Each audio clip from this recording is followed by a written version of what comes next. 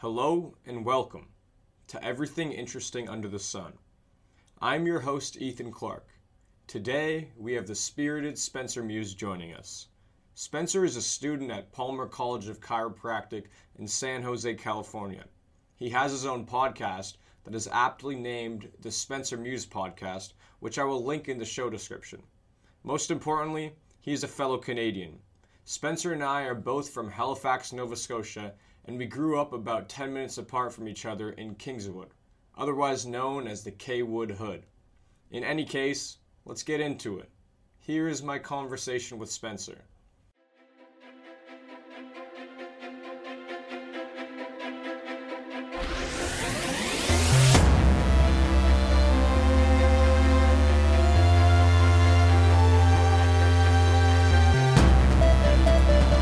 You're listening to Everything Interesting Under the Sun.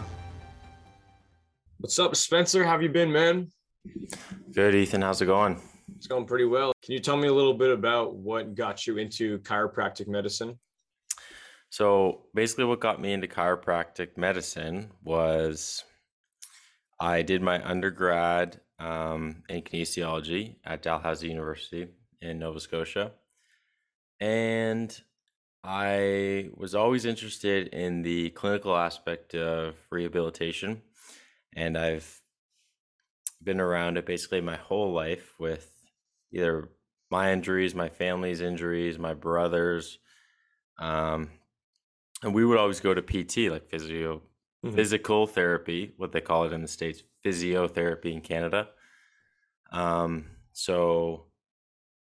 And I had a great physiotherapist growing up. So he kind of put me on the scene of the whole clinical thing. And then when I went through school, there's pros and cons to both, obviously, but I sided more with the chiropractor thing. And yeah, just seeing how you can basically change a person's life through seeing them maybe a few times a week for blah, blah, blah, 6 weeks, blah, blah, just as an example, really kind of drove me into the profession. Would you say you are more interested in Eastern medicine as a whole or just chiropractic medicine? Now, I like science. I'll always basically side with science and evidence. So I'll say Western right now, but there's definitely room, and Eastern medicine is great in specific situations. It's really patient dependent, I feel like, and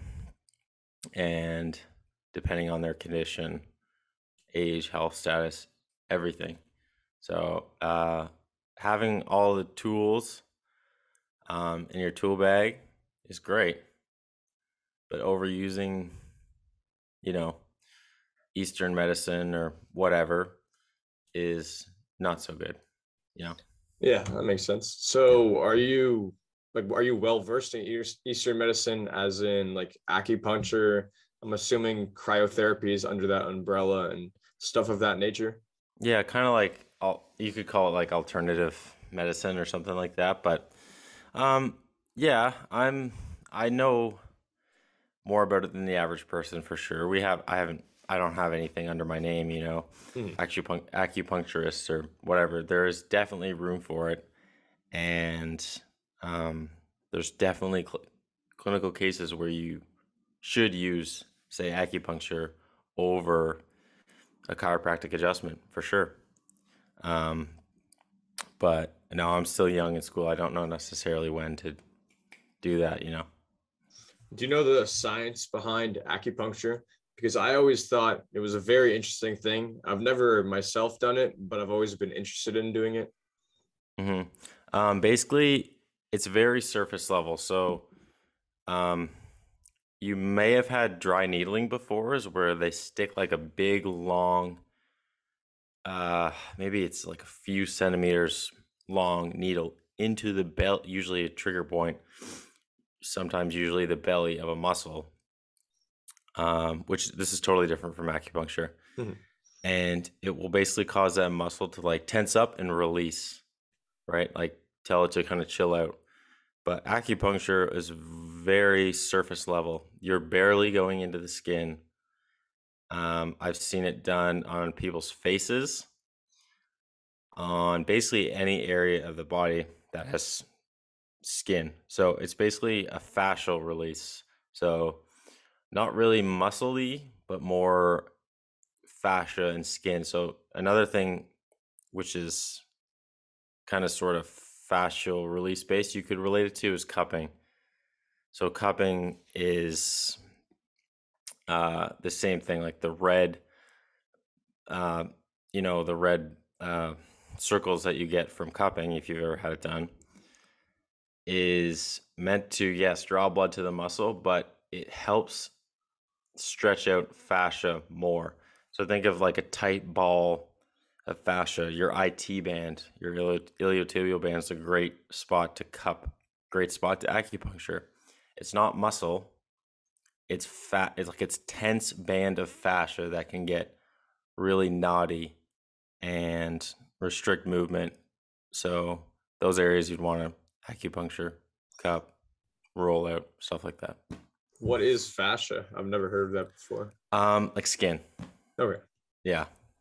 Is the goal of this all just like to release stress, or is it to like do something else? Well, I look at it very movement based. So, I mean, your iliotibial band, your IT band, comes from your hip to your knee. And when it's tight, it can cause pain. Say you're a runner, they often get tight IT bands. So it can cause pain, almost bring that knee out externally, cause some abnormal gait, which is running or walking, and basically cause your body to be less efficient moving. So yeah, my vision as a chiropractor is to get patients in my door and then get them out in the most efficient way as themselves as possible. So with little restrictions. Many people have restrictions like moving. You probably do. I mean, you probably won't even know it, but it makes living and moving and walking and doing those activities of daily living so much easier when your body's in a state of relaxation, basically. Mm-hmm. So yeah, the point of it is to relax. The tissue can get really tight if you were to never stretch it. Okay, and muscle is the same way, as we know. So yeah, you need to make sure your body is fluid and pliable. Yeah. Is there anything you could or I could do myself at home to help relieve this tension in my body? It's what kind of tension do you have? I'm just tension in general, I guess, from lack of stretching, from Okay. exercise. Well, simple things I like to start off at is a foam roller. A lot of people have the same problems, right? We sit too much. So our knees are always flexed and our hips are flexed. So everyone has tight hip flexors, right? So what I like to do is get a lacrosse ball and either lay prone, basically with it kind of in that hip flexor region just below the pelvis area, and kind of roll out the muscle.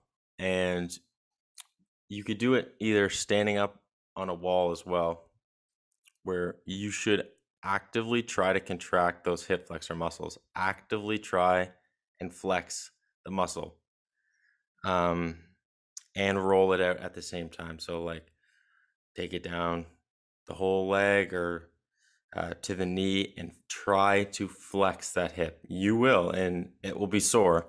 And it's like rolling over a tight, I don't know, like a tight band, and it's going to hurt. But that I would recommend to almost everyone in our population. So a goal of mine is to remain functional into my later years. Do you think things that you've just mentioned will like contribute to that, or is it more so just taking precautionary measures in terms of like dieting and exercise as a whole? Well, I think diet is definitely the most important thing.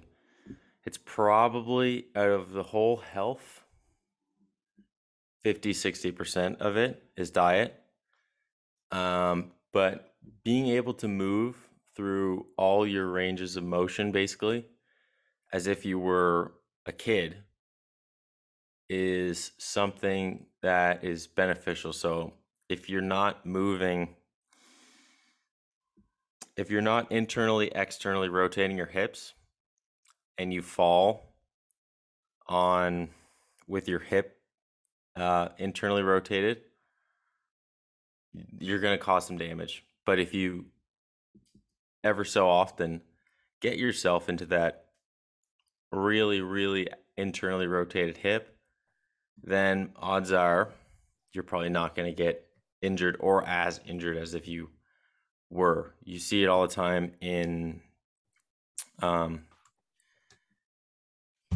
field athletes, basketball athletes with ACLs now, especially with training so much. People overtrain way too much, and especially when they're young and still growing, they basically and they don't train the right muscles. Like train smart is my best advice too. You don't need to just get massive pecs, massive quads, like the inside of your quads. Look at the outside of your quads. Look at your hip muscles, and look at the ones that will best stabilize you, like in a either just standing up tall, sitting, or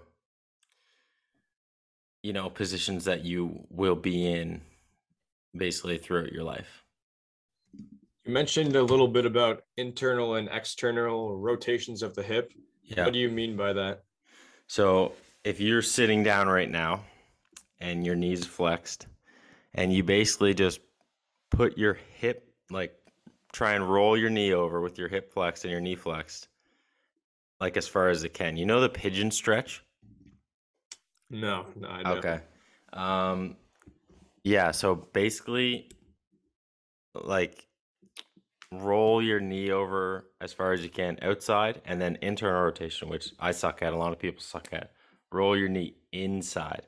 So your hip joint is like ball and socket, just like your shoulder, which means it has like the most movement out of any joint, right? It can rotate, it can like circumduct is what we call it. It can spin against that socket.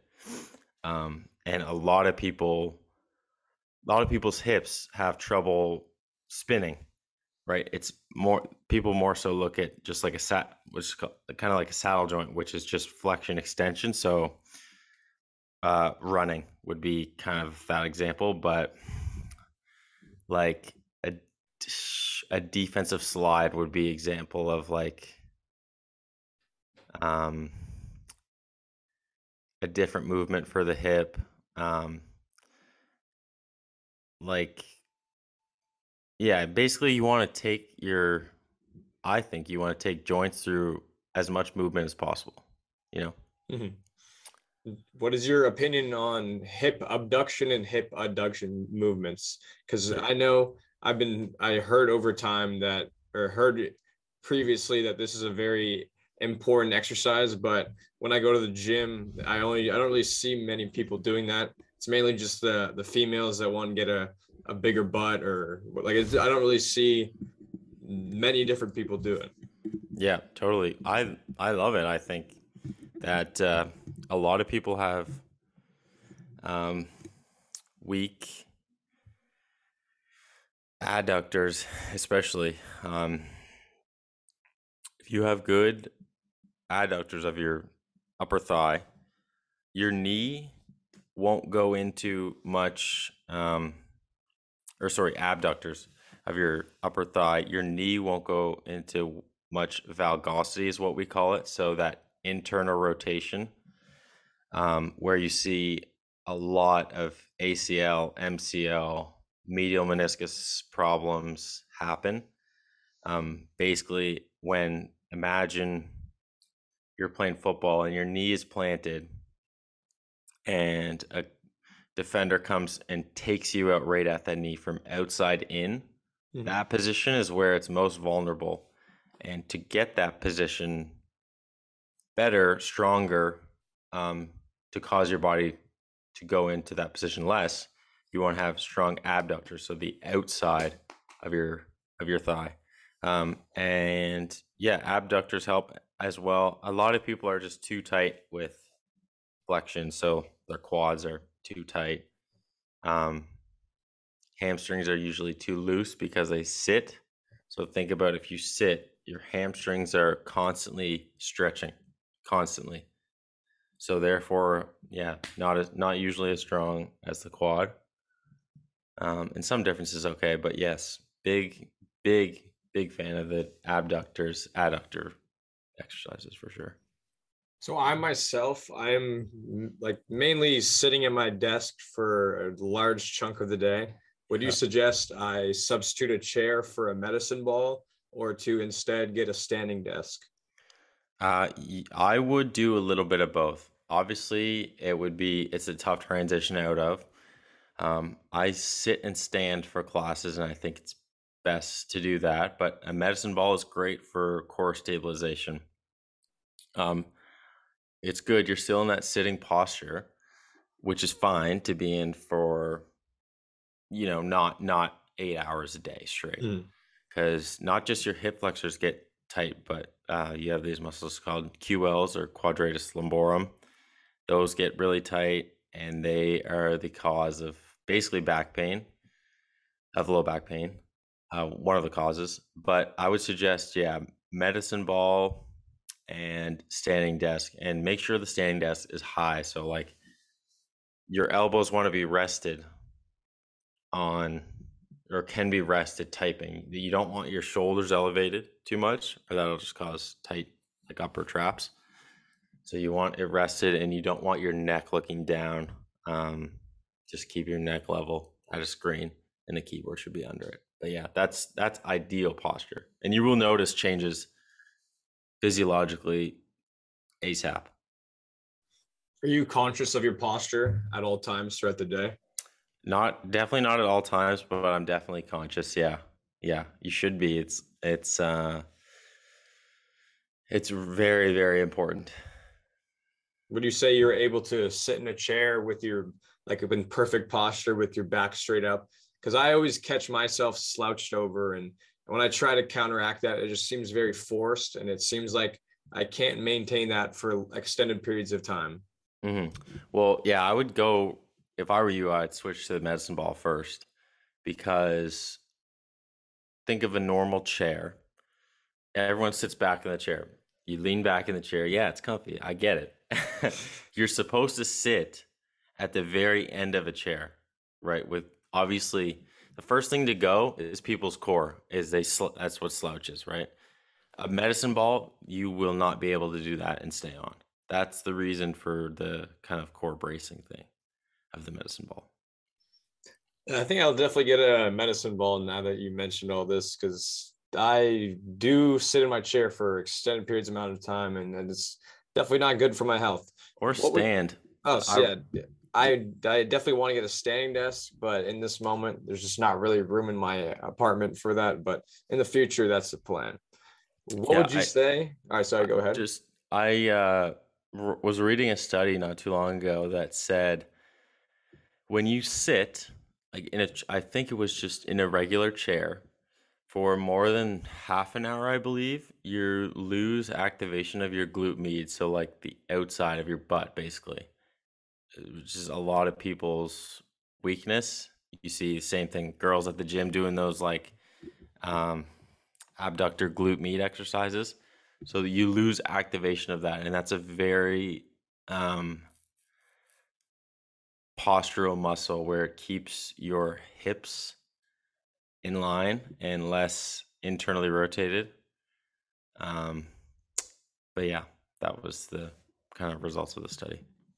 What would you say the most important exercises to remain functional in your later years, if you could only choose one? Good question.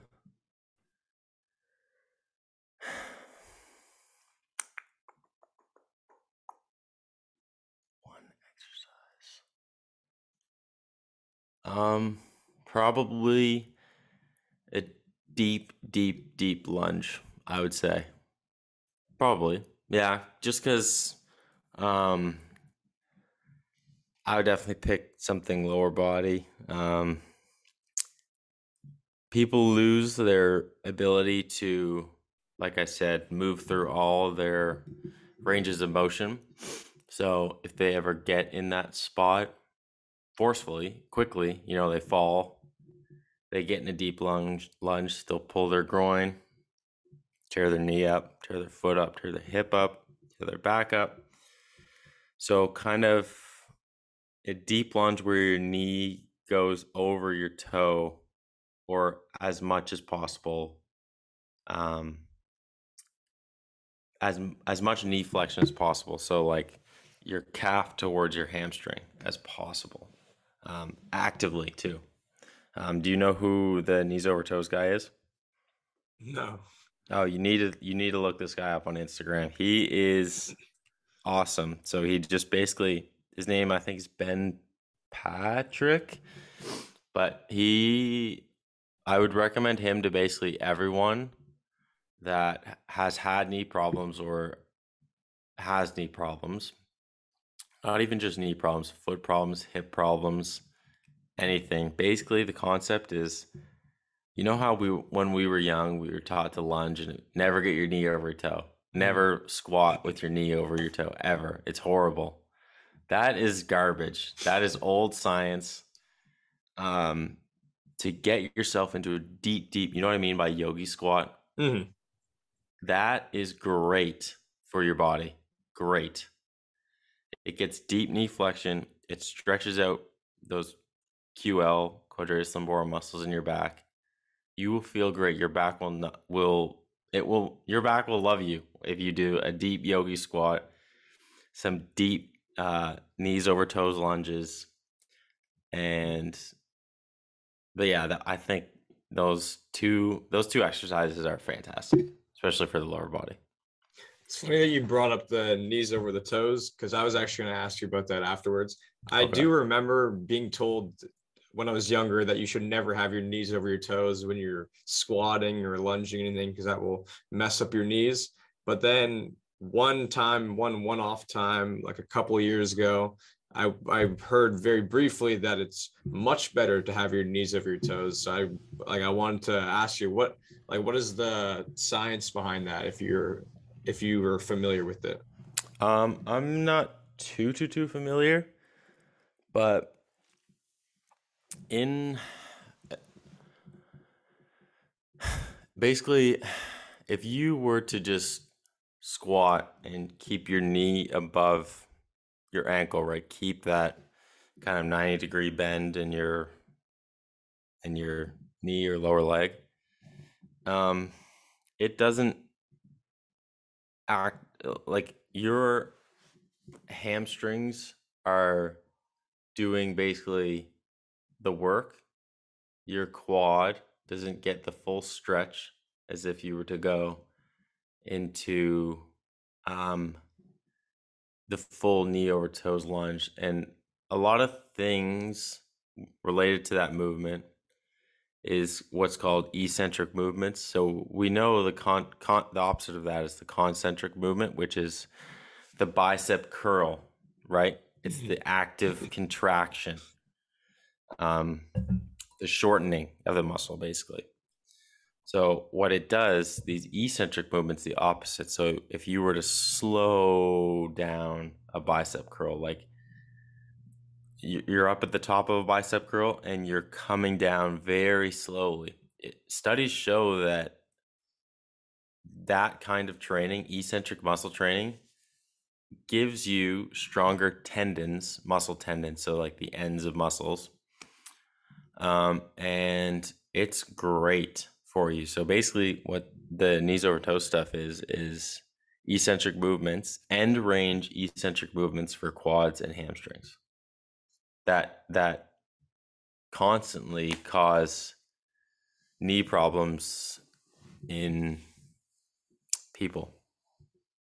Yeah, it definitely seems that lower body problems are like the bulk of things that make people less functional as they grow older. Yeah, especially as you get older, you want to maintain like the important movements. Like your spine should be looking good. Your knees, hips, feet should move well. A lot of people's feet don't move well, and last thing is probably shoulders. Well, to take a step back now, Yeah. you mentioned a little bit about dieting and nutrition. What is there a certain diet that you follow, like paleo, caveman, keto, or are you just eating whatever you choose to? I like I like paleo and keto a little bit, like a little bit of both. I did do a keto stint in the summer, past summer. Great way to lose weight. It's very intense. It's it wasn't permanent for me. It's just too low carbs. But I would recommend that people eat real foods like that. So paleo. That would be my recommendation to everyone. I know everyone's gonna have like the bag of candy. I'm guilty of it too every now and then. It's fun. That's fine. But for the majority, a lot of people don't eat well or don't eat right at all. But the majority, I would say, is just eat real food. You can get, real sugar from fruit that tastes amazing, and it is 1,000% better than added sugar. So I would say, yeah, one diet recommendation would be watch the heavy carbs, especially in the morning or late at night. And same thing with sugars. Watch the added sugar for sure. Yeah, I started eating paleo and or not paleo, Whole Foods, I guess. Are they similar, paleo and whole food? I don't know the different I distinctions. Yeah, I don't really know whole food. I'm sure it's basically the same. Okay, well, what I'm just paleo and like not eating processed foods. Ever since Yeah. I began doing that, like going back to say, like extremely processed food, candy, whatever. Like I Mhm. see that, and I'm just so turned off by that. I can't imagine eating it anymore. So definitely over time, it just becomes disgusting to me, and I'm sure that happens to everybody else. Yeah, people can change really quick. Just trick yourself into thinking like just instead of eating the bag of candy, like have dark chocolate with like a little less sugar, and then a few weeks later get the same bar but 90% cocoa or whatever. It just you can like trick your body into thinking like that a cheat meal is like, you know, it's not that bad for you. It's not like you had two McDonald's burgers and a shake. Mhm. It's like I had 1.5 chocolate bars with like only 10 grams of added sugar in the whole thing. It's way better for you. Way better. Yeah, it's funny. Like chocolate bars, that is one thing. I recently began getting into dark chocolate, Yeah. and growing up, I've always found dark chocolate to be disgusting. But now, like ever since I became conscious of nutrition facts and sugar and added sugar and all this, I began getting heavily into dark chocolate. And as that became a routine to eat dark chocolate, going back to the milk chocolate or the white chocolate, that just seems so unnecessary and so like overdone to me. Yeah, totally. I'm a big dark chocolate guy. It's there's got some real good health benefits to dark chocolate. Are you familiar with like antioxidants? Mhm. Like the whole theory behind people say, yeah, have antioxidants I don't know like the reasoning why. I just know that antioxidants are something you should are try to good. maximize. Yeah. So I'll give you some science behind it is that foods high in antioxidants, blueberries, I think blackberries, red wine, dark chocolate, I believe. Your body, this is a theory, produces these things called free radicals, and there is a theory on aging where it's basically an accumulation of free radicals over time. Your body can't process all these. all these free radicals. So you age, basically. Now, this is just a theory, but antioxidants are shown to decrease free radical count in body. I believe like the chemistry pairs well and it matches or gives it anyways. Yeah, so antioxidants are good. Don't overdo it, obviously, but they're shown to they may have some health benefits in decreasing the aging process. So Yeah, I went on a binge of learning all about increasing lifespan and increasing health span. And one of the hmm things that was frequently mentioned was free radicals. I hmm never really did any research onto it, so I do not know anything about them. Do you mind sharing a little bit just to get me in the know here? well, a free radical is a compound basically um, that I think it loses electrons. Um, yeah, so I think they're just unstable, like that unstable atoms or something like that that can damage cells, um, cause illness kind of thing, like in age people, right? So if like the atom isn't full, like it has to bond, I guess, with another atom and then use the electrons from that atom to like complete itself, like be balanced basically. So free radicals are ones without them, without the extra electron. And antioxidants can um, give like donate an electron to the free radical with the unpaired electron and basically like balance it out. That's the kind of simple way. Is like that unpaired electron of the free radical is the problem, and antioxidants have a lot of electrons, um, and they're able to donate them to these free radicals. For a dumbed down, just for the way like so I can understand it better, Yeah. do free radicals essentially just go around stealing electrons from the other atoms that have uh, an abundant amount, and like that causes problems? Yes, I believe so. I'm not 100% sure, but yeah, it basically causes stress on your body, like on a cellular level.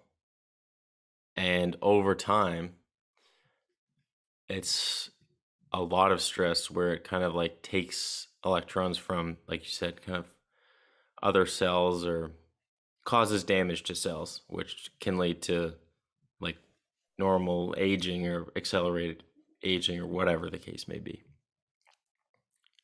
Are you a fan? Like, are you interested in increasing health span, lifespan? I'm assuming the answer is yes, Yeah, given for sure. what we were just mentioning. Do you Yeah. do any active, or do you take any active measures to increase this? I think I'm somewhat big into fasting. I think it's a very good tool that you can use to put good stress on your body. There's bad stress and good stress on your body. Working out correctly is good stress on your body, and your body improves due to, that stress. Same with fasting. It's the same concept. It's I don't, why do you necessarily need to eat breakfast, lunch, and dinner? You know, Mhm. just because we're raised in, Western world where that's quote unquote normal. That's, I don't know. I don't think that's true, right? It's eating to fuel yourself to recover, and that's it. It's not eating because it's 8 a.m. and I'm not even hungry. If you've never experienced fasting, I would recommend probably do about 12 hours, then go to 14 hours, then do 16 hours. And 16 is if you can do 16 hours without food, but eat all your calories, and you will eat all your nutrients and calories in the 8 hours. So I don't know about you, if you have any experience with it. Yeah, it's funny. I mentioned a little bit about my deep dive into Healthspan and Lifespan.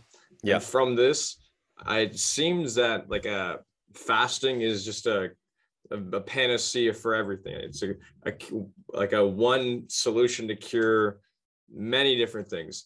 I've been really interested in fasting recently. I began doing one meal a day, and Mm-hmm. honestly, I was doing a 24-hour fast for a while. In the Mm-hmm. beginning, I wasn't doing it the smartest. I would do one meal a day, and I wouldn't eat all the calories that I was required. So for like the first 1-2 months, I lost about 5 to 10 pounds, and I realized I needed to put more effort into it and be more conscious of it. Mm-hmm. I mean, it is tough to eat all your calories in one sitting. But Yeah. it's good to be at that point where you're hungry and you don't necessarily eat right away, Mm-hmm. There's a lot of research showing that your gut microbiota, or your basically gut health, um, can be it's very beneficial for your gut, your small intestine, large intestine, stuff where kind of most digestion happens. Is fasting, is cleaning out that thing, is saying, hold up, take a break. You know what I mean? Kind of, where's the food? We don't, finally empty the gut. So I think a lot of people can benefit from fasting, but definitely, if you're new, ease your way into it. Ease your way. But when I was doing the 24-hour fast, one meal a day, the window when I would be eating was like an hour and a half of me just constantly stuffing food down my mouth. It was very intense, and it was pretty difficult to eat the correct amount of calories that I needed. But I will make adjustments in future, and I will not lose 10 pounds the next time I try all that. Yeah, I would recommend, the easiest meal to skip is breakfast. And if you are hungry, what I often do is I have almonds or nuts or something high in fat, because healthy fat, avocados, nuts, blah blah blah, still keeps your body in that state of ketosis, and fat gives carbs give you energy very quick and short bursts, but fat prolongs energy expenditure. Like, it's a slower burn almost, if you can think about it that way. Whereas, carbs are quick, fast energy spikes. So if you do want to get into it, skip breakfast and have like a few handfuls of almonds and other assorted nuts or whatever. But and it's you won't be hungry if you just eat that, and you'll be still kind of in that fasted, quote unquote, state. Skipping breakfast in the beginning just seems so insane, but after Mm-hmm. a while, like, I have no interest in eating breakfast anymore. I wake up, I'm not hungry for like the first 8 or so hours. You can definitely trick your body or convince your body that you don't need it, because my rationale here is, if you think about it, with the primal times and cavemen, they weren't going around eating breakfast, lunch, dinner. No, they were catching one meal or one gigantic meal and rationing that throughout the day, and or not throughout the day, but rationing that to their family at specific times. They don't stop every 4 or so hours to eat a little food here and a little food there. Like, that's not how we were evolved. Yeah, you're right.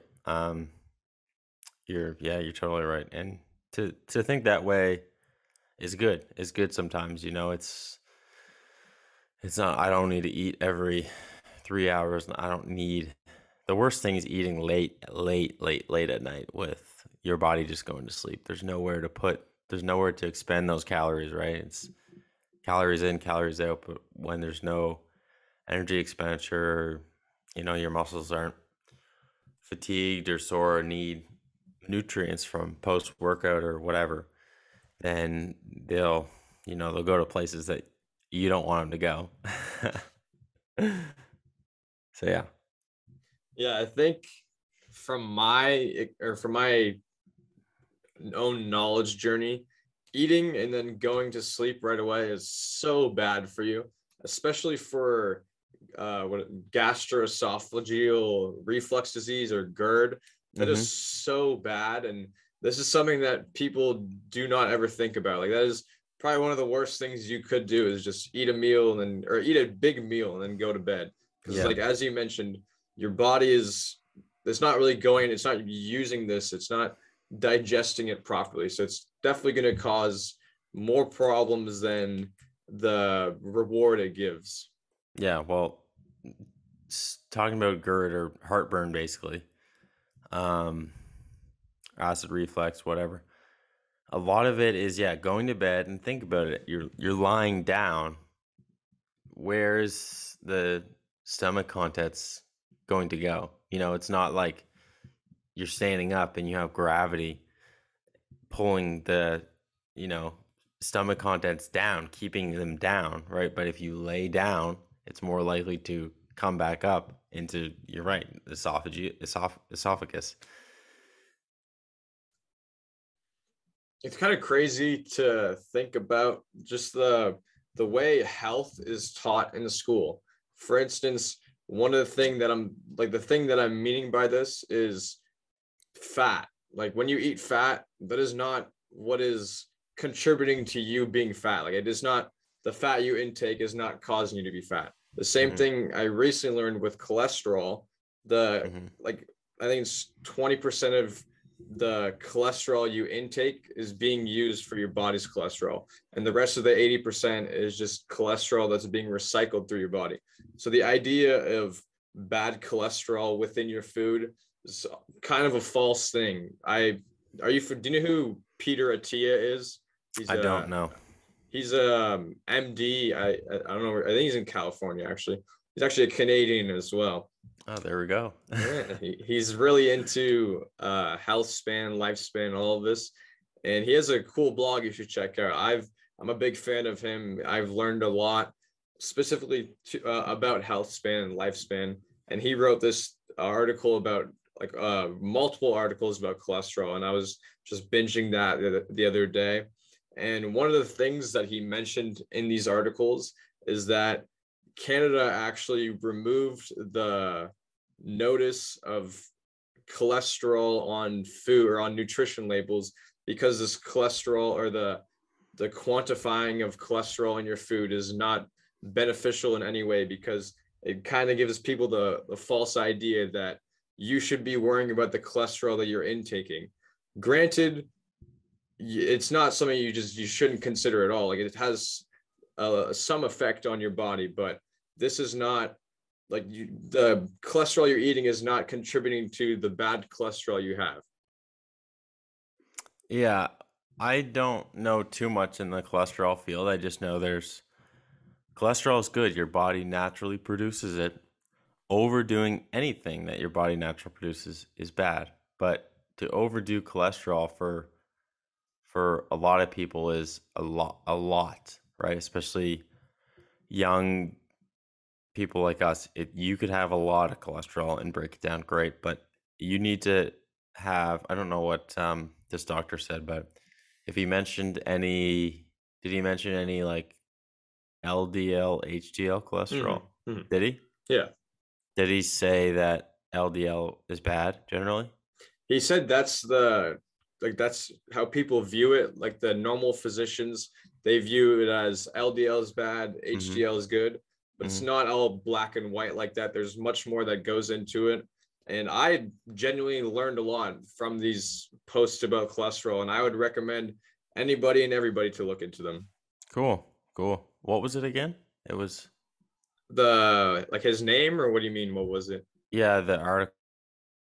So his name is Peter Attia. His website is peterattiamd.com.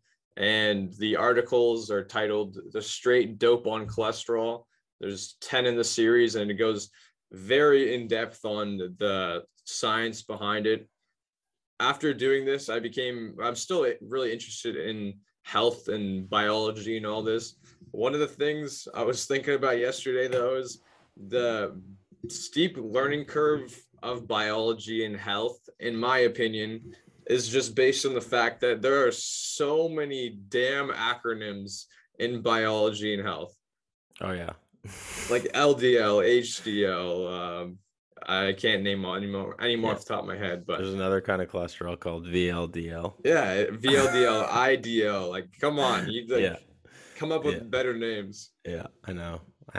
We just anatomists or health people just make, their old Latin names or whatever, and it's just no one speaks Latin or says Latin anymore. So it's like, for example, the muscle in the low back, quadratus lumborum. Everyone says QL. Everyone. So it's just, I know, too many acronyms. Why can't we just name things, easier? I agree, man. I agree. Yeah.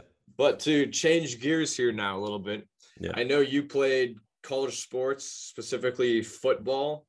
Mm-hmm. Can you tell me your experiences with that? Like, what did you learn from there? What do you wish you could share with people coming up that were once in the same position that you were?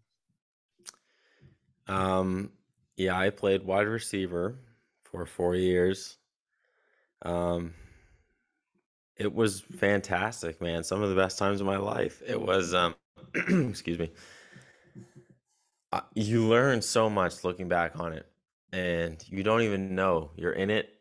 But when you come out of it, you learn so much, and it's not even learning football specific. It's about learning life. It's like you learn how to work as a team for a common goal, basically. And I played football and basketball, and football definitely taught me that. Basketball is more of kind of individualized, and I'm going to do it myself kind of thing, which is good. There's room for that in life.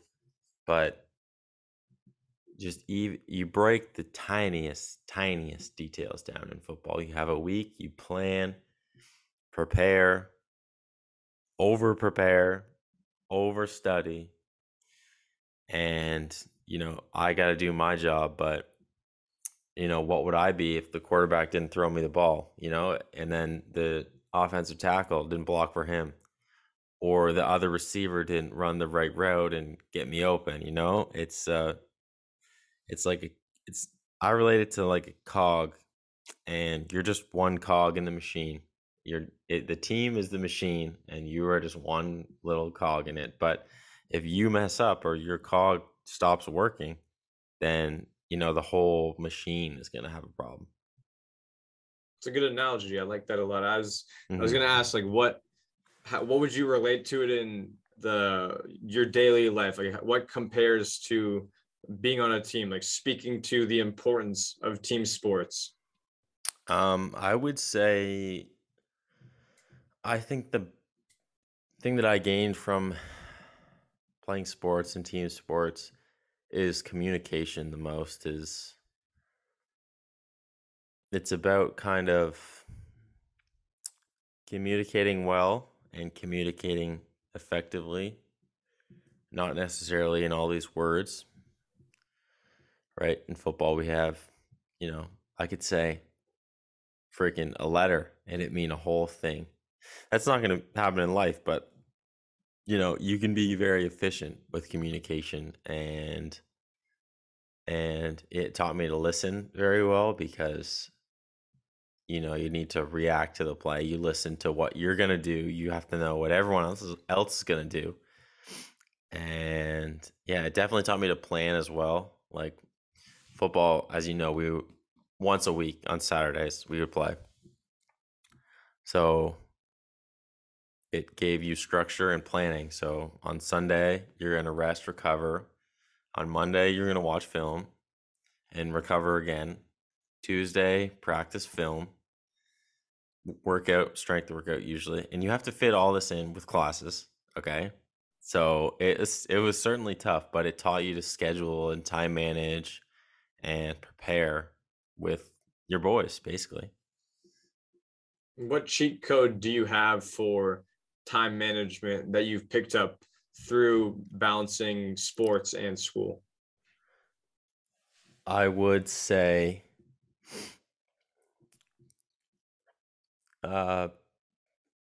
work hard, be efficient. When you're doing something, do it. Don't just, if you don't have to be there, you don't have to be there. The little things, they don't matter. It's about basically making a list for yourself or whatever in your head. It doesn't matter. Prioritizing what you want to get done that day, that week, overall in your whole life or whatever. And thinking of things that will help me get to that goal.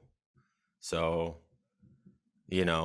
and you're going to have to cut out little things if you want to like be uber successful in a certain area or whatever you really want to do the most, then focus on that the most. Devote your most time to that. If I want to get really good grades, I would study my ass off. Really good straight A's. I would study basically. But I think, to me at least, I learn better when I worked out that morning. I took a nice cold shower, had a decent breakfast, had some fruit, prepared my lunch for the week.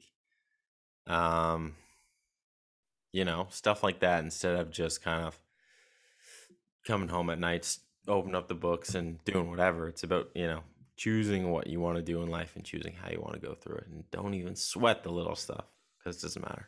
Amen to that. Yes, sir. Is your career with sports over now that you're not never, a college man. athlete anymore?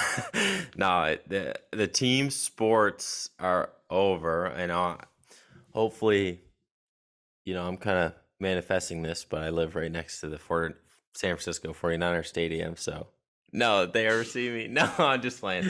I would love to work for them as a chiropractor, or a professional team. So in a sense, you could say no, but athletically, yes. I'm like we talked about last time. I kind of want to get into more half marathons, triathlons, stuff like that I've never really done. Rock climbing.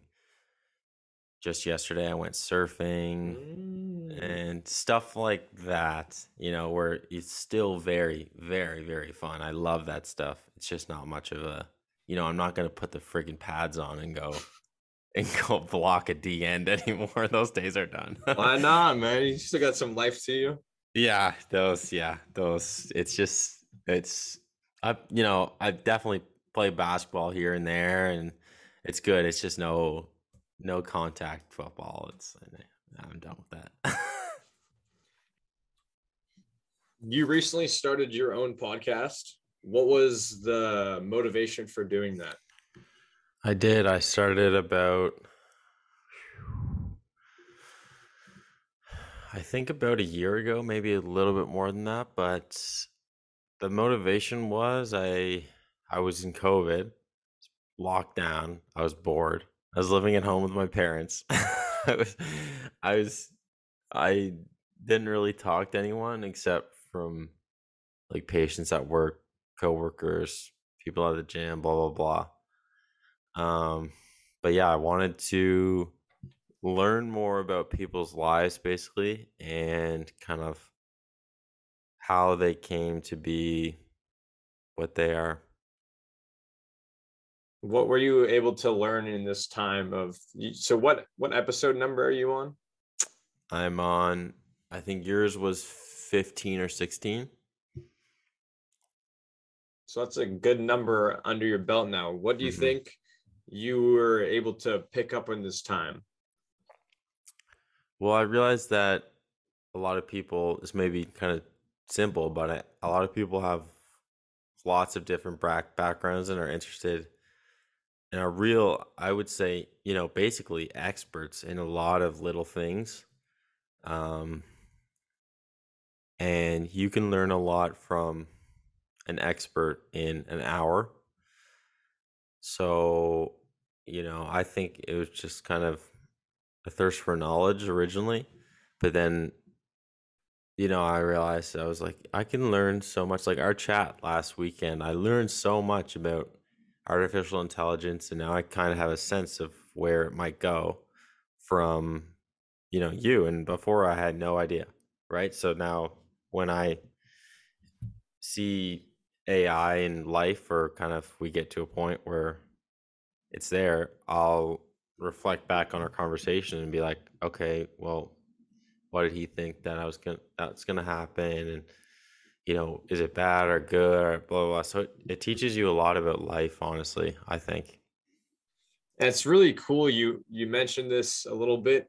It's really cool to see the different things that people are very knowledgeable on, and their interests and all these different things. And you wouldn't really necessarily get to know this about them unless you're having an extended conversation with them, as a podcast does. Yeah, exactly. Like it's not small talk. That's not what I mean. It's deep talk about their interests, passions and stuff like that. It's really cool. Also, I've noticed it has allowed me to become a better speaker. Now, I wouldn't say that I'm a good speaker right now, but I've never really heard myself speaking without a script. And that is exactly what a podcast is. I'm just speaking normally. I'm sure you could probably add to this of like re-listening to your recordings and just picking apart different tendencies that you have. Really opened my eyes to the skill of speaking. Yeah, totally. I didn't really know I said like all the time, like this, like that. I still do a little bit. It's just a little California in me now, but yeah, you notice it. And I used the same thing. I used to hate my voice, listening to my own voice. I used to think I didn't like it. Like I didn't like the sound of it. But definitely podcasting has helped with being comfortable talking to, a stranger basically sometimes. And it's helped with public speaking, right? Like in class, we had presentations and stuff, and it's no big deal, honestly. Once you just, it's just a conversation. That's all I think. It's no big deal. It's like you would have with your buddies or whatever. Just be you and talk. And it really allows you to network with people. Like I've mentioned this many times to my friends. If I go to a speech and there's some really cool speaker, if I want to get to know him, there's two possibilities I could do. I could go up to him and be like, "Hey man, I think you're pretty cool. I want to get to know you. You want to grab some food?" Like, yeah, that could possibly work, or it could possibly not. But then if you have a podcast, like, "Hey man, I think you're really cool. You want to be my podcast? I would love to get to know you. I'd love to share with you with the world." Like, to them, that is just a pure compliment. They're like, "Oh my God, you think I'm interesting? Wow, thank you." Yeah, I And know. it really opens the doors to many different interactions. Yeah, people are selfish. They want to be on podcasts. They want to put themselves out there. It's just how it is. No, it really is. It's just a So, pure egotistical pursuit yeah, as it's a guest. a mutualistic relationship. I get to learn about, you know, people with different backgrounds or people with different expertise, and you get publicity and you get to talk about yourself when you come on. So it's a win-win. What more can you ask for? Exactly. To change gears a little bit, Yeah. what advice would you give to yourself if you could go back in time 4 years? Wow. A lot. um, hmm. I would say probably just, huh. I would say probably don't sweat the small stuff.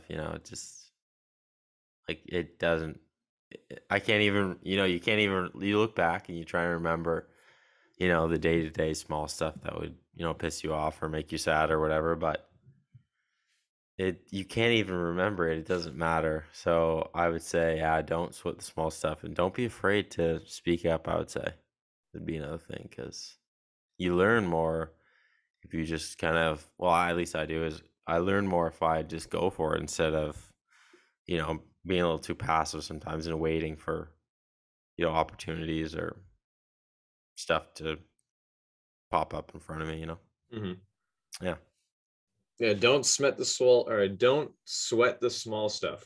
Yeah. I was thinking about this the other day, like back in high school. I was so concerned with, oh, I need to do this assignment. Oh, I need to do well on this test.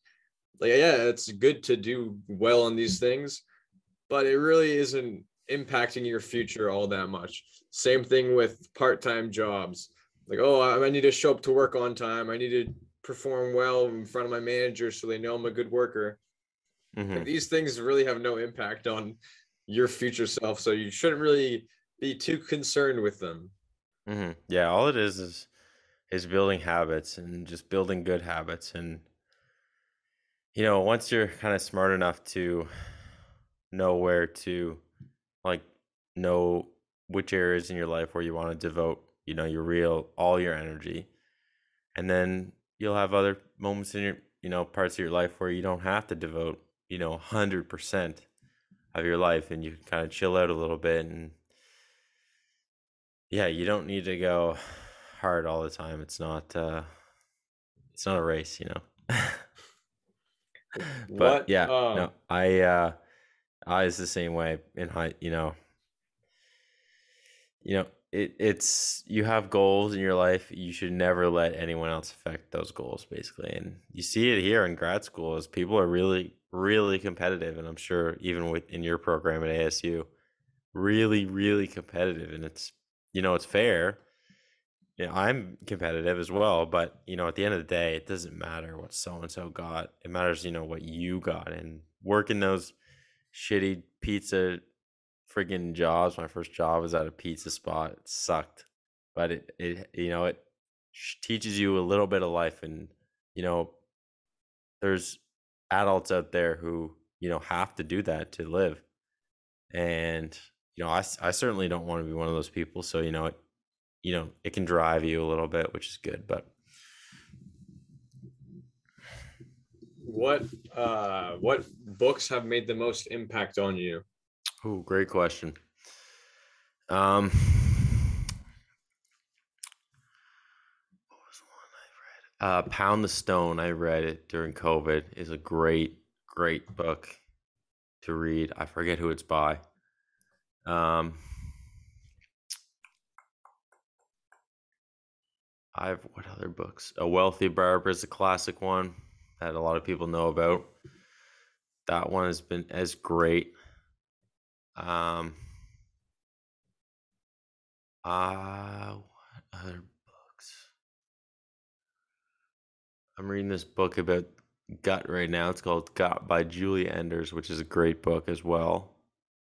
Um, I like knowledge books, uh, nonfiction, real things that will teach you a story or whatever. I'm reading a few books right now, but one's by actually written by or someone. It's about the Dalai Lama.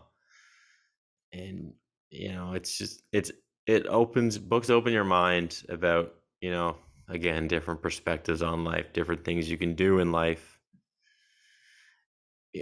stuff like that. And they can teach you a lesson. you know Basically, it's a long, really deep, introspective lesson.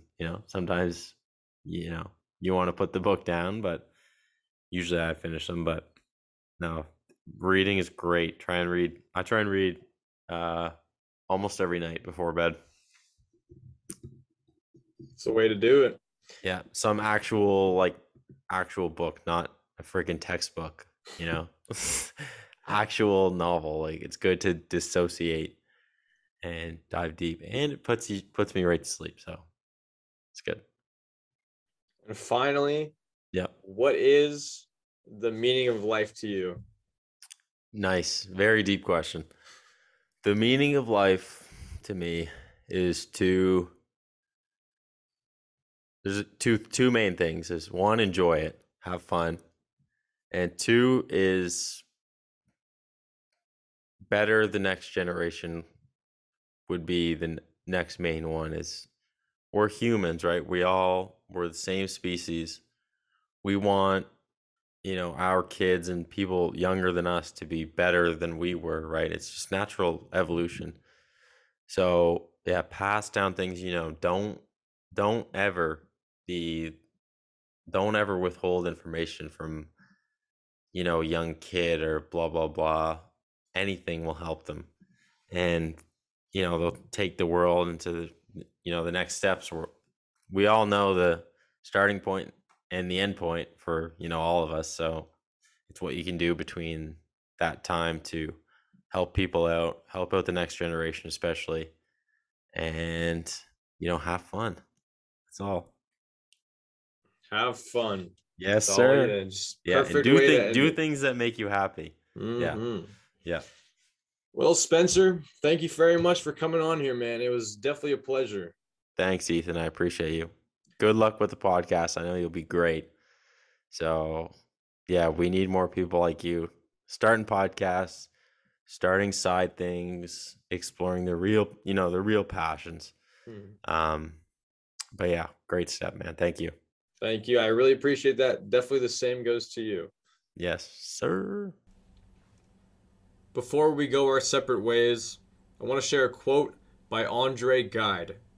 Man cannot discover new oceans unless he has the courage to lose sight of the shore.